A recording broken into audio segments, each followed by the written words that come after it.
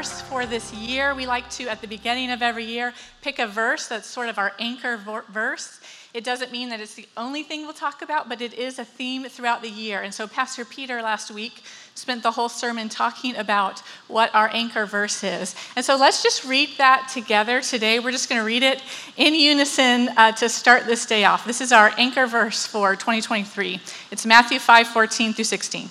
You are the light of the world. A town built on a hill cannot be hidden. Neither do people light a lamp and put it under a bowl. Instead, they put it on its stand, and it gives light to everyone in the house. In the same way, let your light shine before others, that they may see your good deeds and glorify your Father in heaven. Amen. That is our focus for this year. And so continuing with this idea of us being the light, I'm going to start this morning in the Old Testament. We're going to go on a little bit of a journey. We're going to start in the Old Testament, and we'll carry through to the New. And actually, we were in a meeting in December with our ministry team leads. These are the teams that run the ministry of our church, so small groups and young adults and youth and marriage and healing team. And we were talking just about what the Rhema would be and thinking about goals and can help focus this year in this way. It was actually Aaliyah Brown, her and Eric Stagg co-lead the healing team. And she, in that discussion, we were talking about being the light, she drew the connection to the tabernacle in the Old Testament and the light, the lamp that would be lit. And I just have to say it was so impactful to me. And so just that discussion we had, really, I've been meditating on that. So I just want to thank her for sharing that, because it's really the jumping off point for today. And I'm going to start there, and we're going to move into the New Testament from that. But so we're going to read a few verses in Exodus, and you can also find it in Leviticus. But let me just set a little bit of background in case you aren't familiar with the Old Testament, where we are in Exodus. So Exodus, God has rescued, through Moses, they've rescued the people, the Israelites, out of slavery from Egypt. And they go into the wilderness, and they're there for a while. And in the wilderness, God makes a covenant with the people of Israel. And he says, I want to be your God, and you will be my people. And so they enter into this covenant with him. And when they do that, God then says, I want my presence to come dwell among you. And this is absolutely huge and crucial, because after the garden, where God created us to be in perfect unity with him in his presence, we chose sin, and we lost that connection to the presence of God. And so here we see God continuing the story, and he says, I'm going to make my covenant with you. You're going to be my people. And so I want my presence to come dwell among you again. And so he's giving instructions for the tabernacle. This would be the tent that represents his presence, where his presence would be represented in the middle of the camp, so that the people could see that God is with them. And so this is some of the instruction that goes into how they are building the tabernacle and what they are supposed to do in the tabernacle. So God, through Moses, says to the Israelites, command the Israelites to bring you clear oil of pressed olives for the light, so that the lamps may be kept burning. In the tent of meeting, outside the curtain that shields the ark of the covenant of the law, Aaron, who is the priest, and his sons are to keep the lamps burning before the Lord from evening until morning. And so the lamp that was in the tabernacle represented the presence of God. So yes, it was a physical thing to actually light up in the darkness so you could see, but it served as a constant reminder of the presence of God. And so there's a few things I just want to pull out of this before we go into the New Testament and continue to talk about being the light. The thing that is so interesting to me about this command is that it was a community effort. So it wasn't just instructions to the priests of how they keep the presence of God, the symbolic presence of God going, but it was also a command to the people. So both parties had to use effort to follow this command of Jesus, of God. So let's think about this. The Israelites, they were commanded to bring clear oil. So that meant they had to harvest the olives. That meant they had to press the olive, squeeze the olive, somehow get the oil out of the olive, collect it, and take it to the priest. And so I put just 2 pictures. There are many more other types of oil presses that were used. But here's one. You can see a big stone that would grind the olive to get the oil out. Or there was this kind as well, where the olives would be in the basket. It's pressed down. You can see that the oil, would flow out and they would collect it. And there are many others that you can look up. But it took effort. This wasn't a one-time thing. This wasn't like, okay, let's do this work. This was a continual harvesting of olives to press, to squeeze and press, to get the oil, to bring the oil to the priest that would feed this lamp that represented the presence of God. And so when the Israelites did their part, they took it to the priests, and it said that the priests were to monitor it, were to take care of the lamp from evening till morning.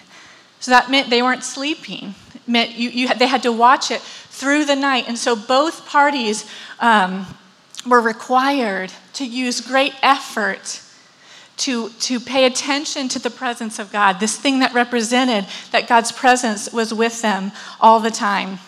And so this visual of lamp and light and oil, we see this all throughout Scripture. It carries all through the Old Testament and into the New Testament. And Pastor Peter, last week he's talked about our Rhema verse, our anchor verse. And I encourage you to go back and listen to that if you didn't hear it, because I don't have time to go back and do that. But we know that Christ says he is the light, and now he said that we are the light. And so we have this theme of light and lamp and oil. There's the parable of the 10 virgins who fell asleep and didn't get enough oil for their lamp. And so when the groom came, they weren't ready. They weren't ready because they fell asleep and their oil ran out. And so we know that we live in the New Testament. We live after Jesus came. Jesus was our perfect sacrifice. He was the permanent sacrifice. So he was crucified, covers our sins, and now he has sent us the Holy Spirit. And so now God's presence dwells in us.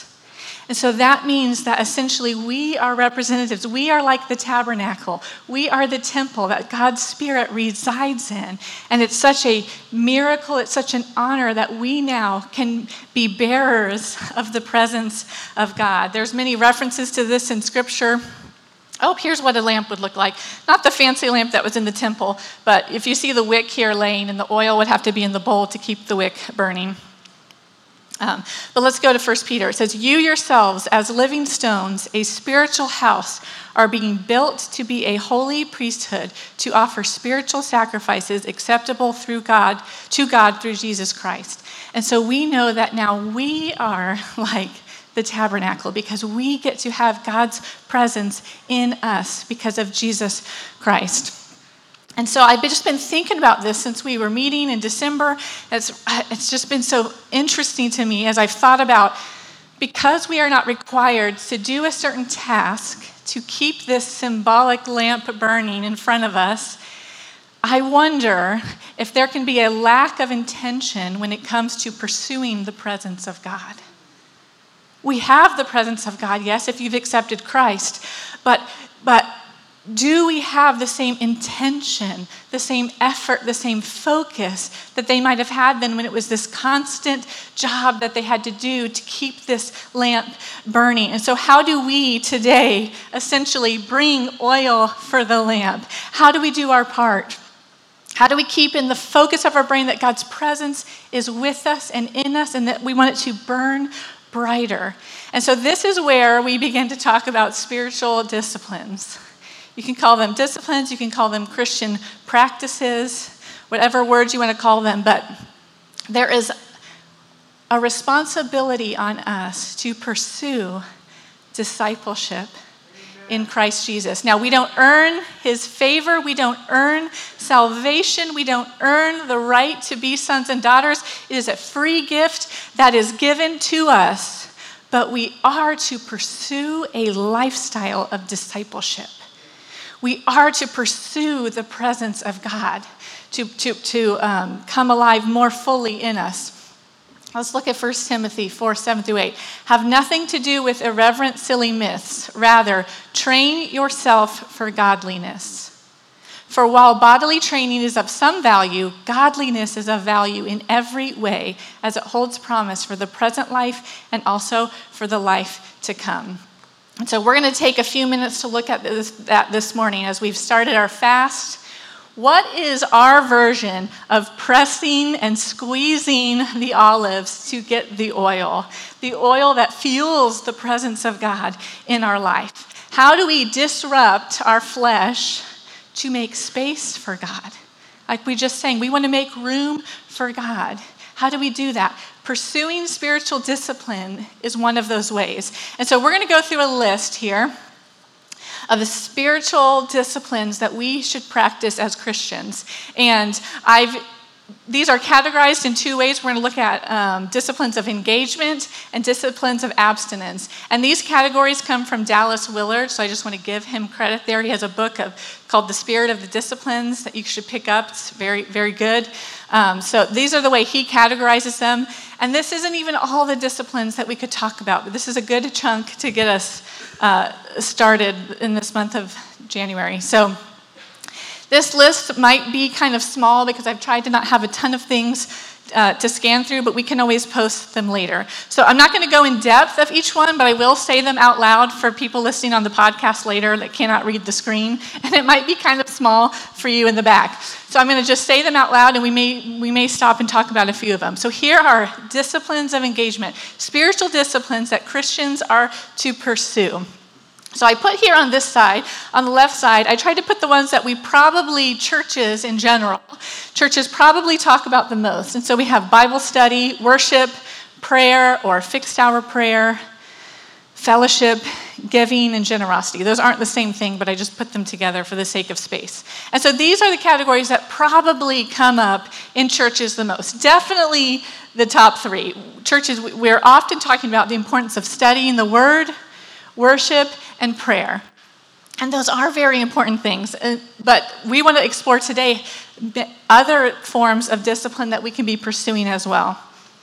And when I say fixed hour prayer, that means that there's a discipline of like setting your alarm, let's say every hour of the day or at certain times of day. And when your alarm goes off, you stop in that moment and you say, okay, God, I'm giving you this moment. And you take 1 minute to pray or however long. You can even read scripture if you're like, I'm bad with words. I'm bad at praying because I'm not good with words. Then just pick a scripture. And at each fixed hour that you've chosen, when your alarm goes off, you pray that scripture. And you meditate for a minute on that scripture. You say, okay, God, and I'm giving you that moment. And then you move on with your day. So that's what fixed hour prayer is. Okay, fellowship. Fellowship is a discipline. It's not just something that we're like, it's a good idea for extroverts. No, it's a discipline. It's a space that God can teach us something through when we pursue the discipline of fellowship with other believers. Let's come to this side. Scripture memorization, gratitude, celebration. Not the same exact thing, but I'm sharing the line for the space. Celebration is a spiritual discipline to be pursued. And for some of you, you're like, yes, I have checked that box twice. I love to party. But for others, whether it's just your natural countenance, your disposition, I don't know. For some people, celebration is more difficult. Or for certain seasons, difficult seasons, celebrating is difficult. But when you make the choice to pursue that discipline, to choose to be grateful, to celebrate, that's a space that God can teach us something, that God can speak to us as we pursue that discipline. Service, we know that the Son of Man did not come to be served, but to serve. Confession is a spiritual discipline that we should pursue. James 5:16 says that we are to confess our sins one to another. Listen, without confession, fellowship is superficial. It is, and there's no way around that. It's interesting, I've talked to people not just in this church, but other churches, and it's like, man, I just wish that I got more out of small group. It's not deep enough for me. I just want to learn more. I want to do more. And I agree. I would love if every small group that ever existed was just deep and amazing. But a good question to ask yourself or to ask someone you might be talking to in the situation is to ask, are you going each week and confessing your sins? And most of the time the answer is no. And it's like, well, I don't want to be the first if no one else is doing it. But listen, if there's not confession, fellowship will always be superficial. And fellowship should go through cycles where you're celebrating, where you're memorizing scripture, where you're studying the Bible, where you're confessing. It's going to have its cycle, but you pursuing the discipline of confession will help your fellowship be deeper, and it's a discipline we must pursue. Oh, trigger word. Here we go. Last one on this list, submission. That's such a trigger word for our culture. But it's a Christian discipline, and we need to pursue it. But let me say this off the bat. If there is abuse, if there's something unethical or immoral, that is not submission. Those are not moments we're talking about submission. So if you're at a company and they're doing something unethical, they're doing something illegal, that is not a time where you're like, I'm submitting and just going up. No, of course, we stand up for what's right. We do what we need to do. We do not agree with abuse. Okay, so take those things off the table. Submission is a discipline of a Christian lifestyle. And we see it in every area. We see it in marriage. We see it in the church community. We see it in worldly authorities. It's important. And there is something that God can teach us. There is a discipline that we are to learn when let's just take work, for example. You might be at a business and you don't agree with the system that's in place. It's not sinful, it's not unethical, you just don't like it. You're like, oh, it's so inefficient, or there's a better way to do it, or the manager is such a bad manager, he doesn't, okay. But if I'm a Christian, I say, okay, God, if you have not given me the authority to change this, then there's something for me to learn through the discipline of keeping my mouth shut and doing the work you've asked me to do. Even if I do know a better way, even if it's incredibly inefficient, that God has something to teach us through the discipline of submission. And it's such a good thing to pursue when appropriate. All right, we're going to go to the second list. These were the disciplines of engagement. Let's look at the disciplines of abstinence. So the first one is where you make yourself do something that you don't normally do. This one would be you stop doing something, you withhold something you might normally do. So we have solitude and silence. This one's tough. This one's really tough. It might not be tough for the people that struggle with the fellowship side. Maybe you're like, solitude and silence is good for me. But we should practice this. This means getting alone. Again, these aren't exactly the same two things, but you do them together often. And silence. It's amazing. Oftentimes when I'm alone, I like to listen to music, whether it's worship music or a podcast. That's fine, but that's not practicing silence. If I'm constantly having to think and have my mind filled, the practice of just going outside in my backyard and just sitting in silence, even just 10 minutes is so challenging to my flesh. But God wants to teach us something in that space. It's a discipline that we should pursue, to be able to sit in silence and just listen.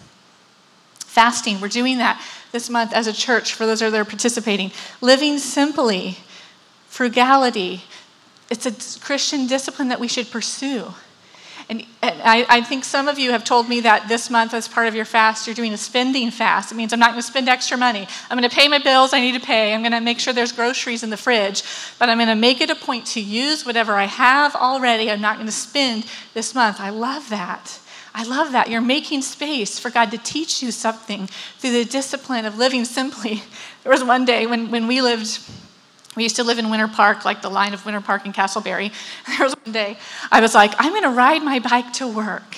I'm going to just live simply today. And so I got on my bike, and it took me 3 hours to get from Castleberry to this building right here. And this was before they redid Maitland. I was going over I-4 with no sidewalk. I was praying in tongues. I was just like, Lord. So I get here and I'm sweaty and panting. I'm like, and Pastor Peter's like, what did you do? And I'm like, I rode my bike. I'm living simply. And he's like, we have 1 hour before you have to turn around and go back home. It took you so long to get here. And so I called David and he picked me up after work and put my bike in the back of his truck and just shook his head in silence. Like, I didn't tell him I was going to ride my bike for 3 hours down Maitland. But, so maybe bikes don't work for living simply, in Orlando with a long commute. But what could you do, maybe? What could you try this week? Okay, if I want to, I don't know. I'm going to live simply this month. I'm going to pursue that discipline of not using technology to make life easier, or whatever you may think of. Okay, we're going on the list. Chastity. Woo! That means if you're not married, you're not doing any sexual activity. And, many who are Christians do practice this before they're married, but I don't know that we really see it as a discipline to pursue. It's more like just get to the finish line. Just get there. Just find someone, marry them, and then I don't ever have to worry about the discipline of chastity again. And okay, if you get across the finish line, cool. But listen, the point is to see it as a spiritual discipline. It's a space you are making for God. You're saying, you know what, God, I may desire this thing, and everything in me may be screaming for this thing, and I'm saying no. And I'm making space for you. Because here's the other thing that we don't want to overlook with this discipline. If our attitude is just get across the finish line, I don't ever have to worry about it again, that's not true. It's just not true. In marriage, it doesn't mean you fulfill every desire you ever have every time you want it. There's still boundaries. There's still times of extended illness, different things that may come up, and you want to know that you are able to pursue that discipline. Okay. Let's keep going. Sacrifice. There are many examples in the Bible where people not just gave some, but gave everything they had. Maybe there's a time where God's asked you to sacrifice something. Secrecy, and I want to be clear, this is secrecy with humility and meekness, meaning the good things you do. There's many scriptures that says if you give, if you fast, if you do these great things, do them in secret. And then your Father in heaven will see you and reward you. Because if you're coming into group every week and just sharing the good things you did, I did this great job at work and I paid this person's rent. Okay, but you got your rewards. You got the applause. You got the approval. And so if you want to pursue this as a discipline, that means sometimes when you do good things, you say, you know what, I'm not gonna tell anyone. This is just between me and God. I don't need to get the credit. But let me just say before we move on, we have this flipped, don't we, as Christians?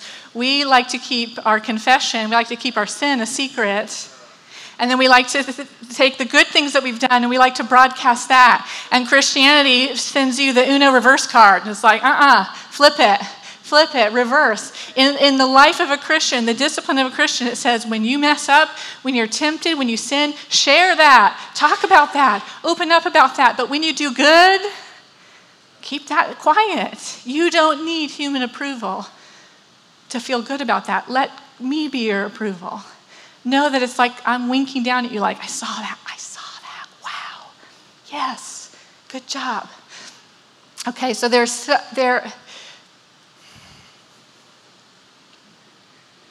something to be gained when we pursue spiritual discipline, when we make space for God. This isn't like a name it and claim it, like I fasted, so I better have that new job on Monday. No.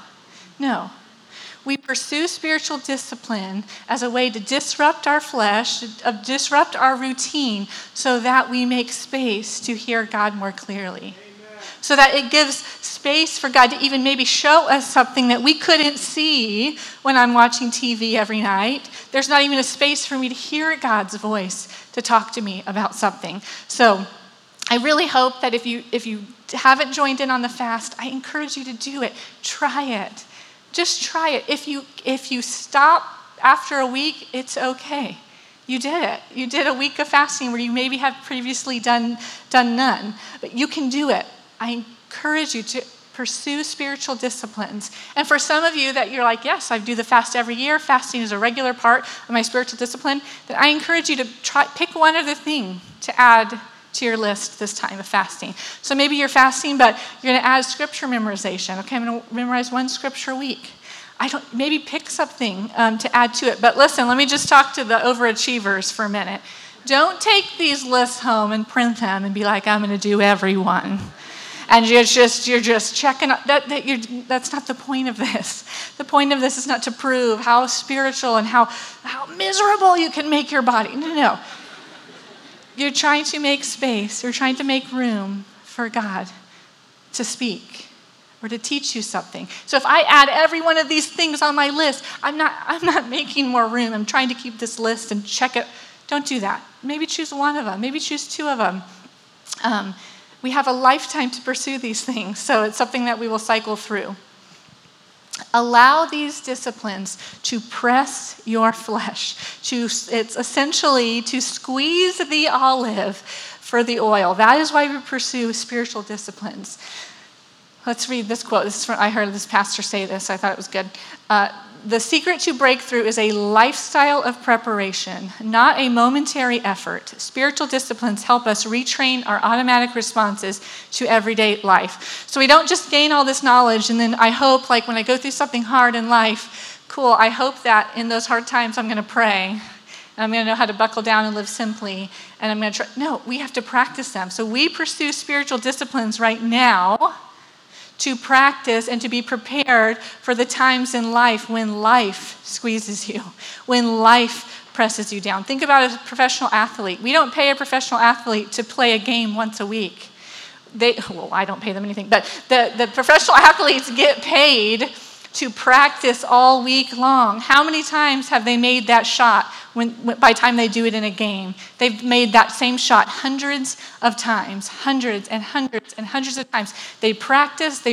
Many of them eat a certain diet to help them so that they know that when the pressure is on in the game, I can trust that I will make that shot, I will make that goal because I have done it thousands of times in practice. And that is what spiritual discipline is for us. I choose to pursue times where I do different disciplines because I am training myself that when life comes, when life presses me, I want what comes out to be oil that feeds the presence of God in my life. And I only know that will happen. I can only hope that can happen if I have lived a lifestyle of training and pursuing godliness, of choosing to press my flesh in times of discipline so that I know I will revert to that when life is difficult. I'm going to close with this. Consider the life of Jesus when he was on this earth, the picture that we get to see through Scripture. He often went, it said, alone to solitary places to pray. We see him celebrate. We see him memorize Scripture. We see him in fellowship. We see him practicing disciplines while he's here on earth. And so let's think about now the final few hours of his life. And he goes again alone to pray. And we see him in those final moments. And what is the posture that we see him in? What is the state that he is in?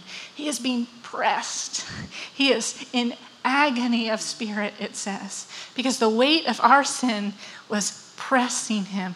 He was under so much pressure that it says sweat came out and it was mixed with blood.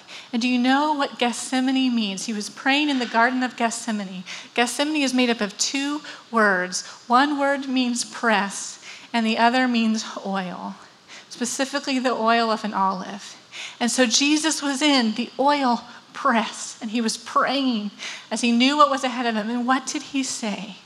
He said, God, if there is any other way, is there any other way to save these people than what you have planned? What's that sound like? Boss? Boss, I don't really agree with this system. I don't really want to do what you've said I have to do. I don't agree with this. But then we see Jesus say, but not my will, but yours. And Jesus, when he was in the olive press and our sin and our guilt was crushing him, he chose submission. He chose the discipline of submission to the Father. And from that crushing, from his body being crushed, he became the oil of our salvation. And so now we get to have the presence of God in us. Let's stand and pray today. Holy Spirit, we want to live a lifestyle